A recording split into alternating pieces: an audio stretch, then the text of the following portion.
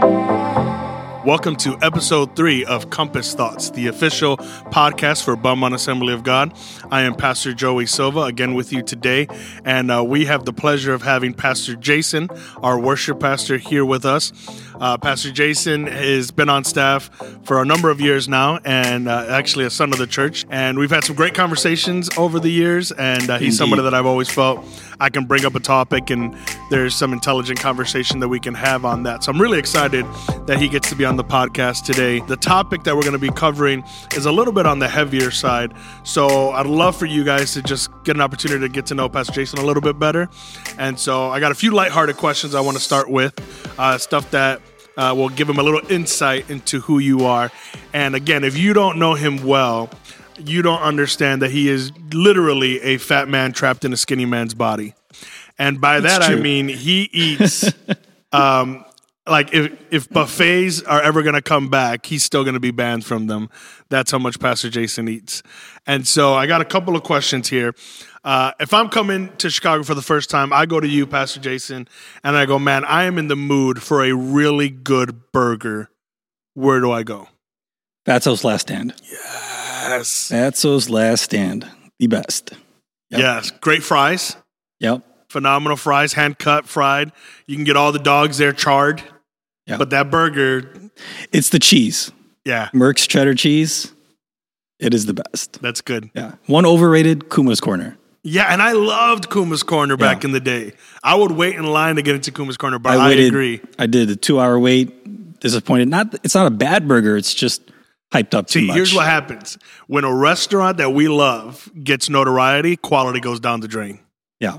They start cheaping out, they start raising prices, and the whole thing falls apart. I just think there's no reason to wait 2 hours in this city for food. Exactly. Unless you're with the guest and they really want to try it, that's the only reason. Okay, fair enough. Speaking of food, I know you like all types of cuisines, but if one's got to go, who do you choose? Filipino food or Puerto Rican food? I'm going to go with, if I can only choose one, I'm going to go with Puerto Rican food. And I know that I haven't had all of it. Yeah. But to me, the jibarito is top 2 sandwich. Ooh, top all 2. Time. Who's one? Top 2. Maybe Rick Benny's. Maybe you could flip them. Okay. Breaded steak, Rick Benny's. I think it's 26th Street. Yeah, that's nice. Southsiders, you know what I'm talking about. Okay. And who's got the best jibarito? Because I know you've traveled around. Yes, I did with my good friend Kirby and a couple other people. We went to 4 places at one time, one trip. I think La Palma is really good. Yeah. Catered my wedding. They're really good. Yeah. All right. Speaking of really good, Tom Brady, Super Bowl again. Is he officially the GOAT of all GOATs? He is the GOAT of all GOATs. Oh. And I'll tell you one thing about myself, Belmont, is that I consider myself to be one of the most unbiased people. I hate bias. And I'm not saying that I don't have any. I just don't think I have a lot. You sound very biased towards your unbiasedness. Probably. Yeah. Probably. But as much as I love Michael Jordan and I grew up in Chicago, I have to go with Tom Brady because I think it's harder to win a Super Bowl than it is to win an NBA Finals. I mean, yeah, I could see that. My only issue with that is that Tom Brady only plays half the game. The defense plays a whole role, whereas, at least in the NBA, they're playing the whole time. Yeah. And even more than if we were to stretch it out, then you got guys like Phelps, who could arguably be called the GOAT of all GOATs. Yeah, swimming to me... It's exercise, it's different. No, swimming is hard. Yeah. I got into swimming before the pandemic, and it is exhausting. You got out of it before the pandemic? I got out. It is really hard. I can run 15 miles. I cannot swim to save my life. But I'll take that argument and use it against you. How many playoff games or how many Super Bowls did Brady not get to or not win because of his defense? Yeah, that's true. So I think it goes both ways. Both ways. Okay, fair enough. Speaking of superstars, there's been an increase in celebrity preachers, worship leaders, just Christians in general, with the increase and the addition of social media, online content. The local church has really become a global thing. And a lot of people have elevated a lot of these men and women to superstar level, to the point where they're getting millions of followers on Instagram, and there's a lot of sponsorships, and even the secular world is talking about them. Unfortunately, when the secular world talks about them, usually it's because there was some massive fail, whether it's a moral failure, a financial failure, some other kind of scandal attached to them.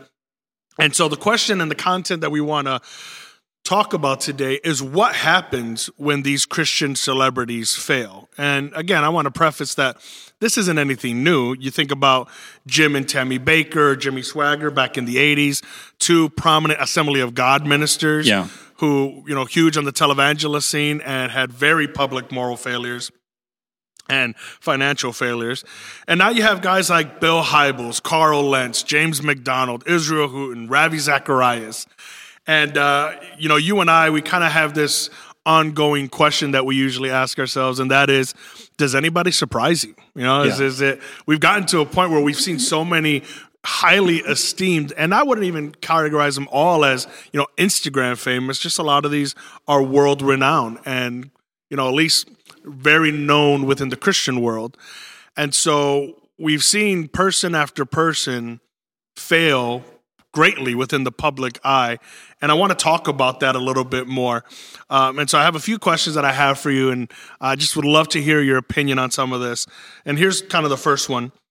Do you feel that we as people are partly to blame for elevating these individuals to such high statuses? I think we are partly to blame, not for their failures, but we are to blame in the sense that I think the American church is always behind the culture. Yeah. In that our trends really just mimic the culture of the day. We're usually about 5-10 years late a lot of the times, and that's why our worship music is always a little bit behind. But we've adopted the celebrity culture in our church, unfortunately, and I would say that we're more to blame in our disappointment and our hurt, because a lot of believers do feel hurt and disappointed, and even some will leave the faith because a great leader falls. And a lot of that is because we've put them up in this position that really they should never have been in. It goes beyond admiration and respect. Yeah, I agree. I think we almost deify them. Yeah. And I don't think that's new. I think you see that in the Bible. I think you saw that when the people of God were arguing with Samuel for a king, and this desire to have a man that they can look up to when God is sitting there going, you got me. Yeah. And again, I think, from our perspective, from the people, I don't think it's right. And I think sometimes like you said, people, their faith is shaken because their faith was placed in a person and not necessarily in God. So kind of with that, do you feel like their power and status makes them more susceptible to failing, or makes it harder for them to not fail? I think, going back to what you were saying, actually, with King Saul, you saw it even in Exodus when they couldn't see God and Moses was gone, and so they built a literal idol as a way to connect with God. And I think that's I don't know if I would say failure, but it's a mistake on our part that we are so far from God that we need someone to go in between. Yeah. And Jesus already did that. Jesus already paid the price on the cross so that we can have instant access to God. He is the mediator that we don't need. And I love your faith, and I love Pastor Carlos's faith, and I love Pastor Tom, the pastors that we have here on staff, and other pastors that I admire and respect, but I don't need them to be a go-between for me and the Lord. Yeah, I feel like I can go. Right? Yeah. Even with us, a lot of people, hey, can you pray for me? And I've tried to train myself oftentimes to say, no, I'll pray with you. Yeah. But I don't feel like I'm not the great intercessor, right? That's Christ. But again, I think when you're at this status, kind of going back to that question, does their power and status make it more difficult? I think there is a certain level of truth to that, in that, one, by nature, I think humans are vain. And if you get millions of people singing your praises and lifting you up, I think it's harder and harder to show your flaws and keep up appearances. And then on top of that, that sinful nature likes the attention. And we begin to, and I've said this to other ministers in the past, there's a certain level in ministry, there's a certain part of you that likes that people come to you. We don't always acknowledge it or like to admit it, but there is a part, if it's left unchecked, that likes people needing us. Yeah. And I think when you're at that level where it's literally millions of people listening to everything and admonishing you all the time, it's a hard thing to overcome. Yeah, I think it shows our need, even as ministers, for affirmation. Mm-hmm. And for me, I want to try to get my affirmation first and foremost from the Lord. Yeah. And then from my family and circle of friends, people that I feel like can be really honest with me. And that's what I love about going home. Yeah. And I remember hearing a well-known pastor, talk about how they would preach a sermon and it would be great and everyone's giving them applause and people are coming up, like you said, asking for prayer, and they go home and their wife says, all right, can you just take out the trash? And I love that. I think we need more of that because it makes us human again. Yeah. So it's kind of like the emperor's new clothes, right? Yeah. When everybody's always esteeming and you're great, you're wonderful. It's dangerous. Yeah. It really does set you up. So I've heard people say, and this is kind of an interesting idea, I've heard people say things like, Joel Osteen is my pastor, even though they don't even live in Texas. They're hundreds of miles away. Yeah. And it's kind of an interesting question considering what we've gone through this last year. But do you think that qualifies as their pastor? No, I don't. And I know this could be controversial. Again, these are just my opinions, not the opinions of Belmont Assembly of God. A little disclaimer there for everybody. Let me throw that in there. You do not reflect the thoughts. I would say he could be someone that you look up to, and he could be someone that helps you understand the Bible, helps you unpack the Bible. But I think part of the job of a pastor is a shepherd, and part of shepherding means you have to correct. Yeah. And how is Joel Osteen going to correct you? Mm-hmm. And I think actually that a lot of people prefer doing the online only church. I know we're all doing it because of the pandemic, but I think a lot of people prefer that. I think a lot of people prefer even going to a mega church because they can get lost and because they don't have to have the accountability. Yes. And again, that's dangerous because we need that just as our kids need it to grow and nourish in the physical sense. We need that in the spiritual sense. Yeah, no, I 100% agree. I think a lot of times we like to attach ourselves to winning teams. You know, it's kind of like you and I have that conversation all the time about how in the NBA, all these guys paired up and create super teams. And I think it's kind of cool to say, oh, I'm part of this big church or I'm part of this prominent leader's ministry and almost show it off. But again, it's chasing a man or a woman. It's not necessarily chasing God. And like you said, there's no discipline, there's no accountability, there's no correction. It's all from a distance. And I think that's why God's heart has been and will always be for the local church. And I love all these other ministries because they bless me. You know, there's a lot of times where, you know, for you and me, it's like there's these great outlets that we have as ministers to be ministered to as well. But ultimately, I think we all need to be accountable to the local church because there are some one-on-one things in areas that need to be checked. And I think that goes in part why the celebrity pastor can so easily fail, because who do they go to? Where's their accountability? Right. Where's their process of being pastored? And if they're not willingly and purposely seeking that out, it's easy to let it stop with you, and then nobody knows my secrets. Nobody knows my struggles and my hidden sin until eventually what's done in darkness is brought to light. Yeah. So yeah, and I don't think that it's wrong to be a well-known pastor or to be a leader of a megachurch. I think if that's what God has for you, then it's something that you should go after, just the same way as if God called you to be a pastor of a small church. The key, though, is, like you said, having that accountability. And I think for a lot of people, when they get to that celebrity status, that accountability goes out the window. Yeah. Well, it's almost like you think about David, right? And when Saul is king, David's on the rise, and you know that song, David has his tens of thousands, and it's starting to get under Saul's skin. And you kind of see the humility of David early on, but then you flash forward to the time with Bathsheba, when David is supposed to be at war, leading. You don't see the same David and Goliath. Right.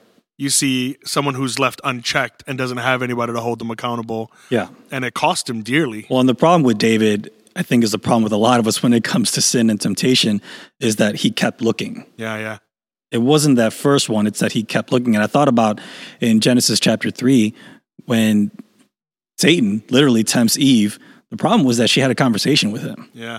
And then after that, the Bible says that when she saw the fruit, so she has this conversation and she's got an opportunity to pull away, but instead she keeps looking at the fruit. Yeah. And eventually, if you do that, you're going to give in. Mm-hmm. And I think it's crazy. Both David and Eve deserve death, according to the Bible, for their actions. And yet you see the grace of God in the process and the redemption of God. How do you feel the church in general responds when they see a high-profile Christian fail, and how should we respond? Well, I think sadly we see a lot of people who I can understand expecting it to some degree, but I think a lot of people actually enjoy it when someone fails. And that just kind of talks about or points to the rivalry and the division that exists in the church, and something that I think Paul talks about in Philippians chapter 1. He talks about people doing things out of rivalry and competition. And I think that's unfortunate. I think that's not the heart of God. The way that I believe and the way that I want to respond, but the way that I believe God wants us to respond is to act in humility and pray for our leaders, as Timothy talks about, to pray for them and to cover them with grace and hope that, as you said, like with David, with other leaders, that God would restore them. Maybe it may not be the same ministry or the same type of ministry or size of ministry, but really that God would restore them, and of course their personal lives too, because we forget that in the midst of all of this, there has to be turmoil in their own home. Yeah, absolutely. You know, I think it's important that sin is uncovered, that we don't hide sin, that we don't hide just because they're a prominent leader, that we should bury it and not let people know. Because all throughout the Bible, you never see God hiding sin. He exposes it. Yeah. But like you said, he also has grace and mercy, and there's redemption. And think about how many great leaders in the Bible we would have lost if after their public failure, God just washed their hands of them forever and said, we're done. Yeah. You know, there's so many, story after story and person after person where God took that failure and used it for his honor and for his glory. And again, I think you're right. I think a lot of times as the church, it's kind of one of those dust and plank situations. And I think it grieves the heart of the Lord when we rejoice in anyone's failure. Right. Whether it's a celebrity or your neighbor, anyone who falls from God's grace, that should grieve your heart and should move you to pray and should move you to intercede. Yeah. And not to say, see, I told you so, all this. And move you to walk out your salvation with fear and trembling. Absolutely. To understand, when I look at these people, and you listed some of them earlier, I think every single one of them is better than me, was better than me.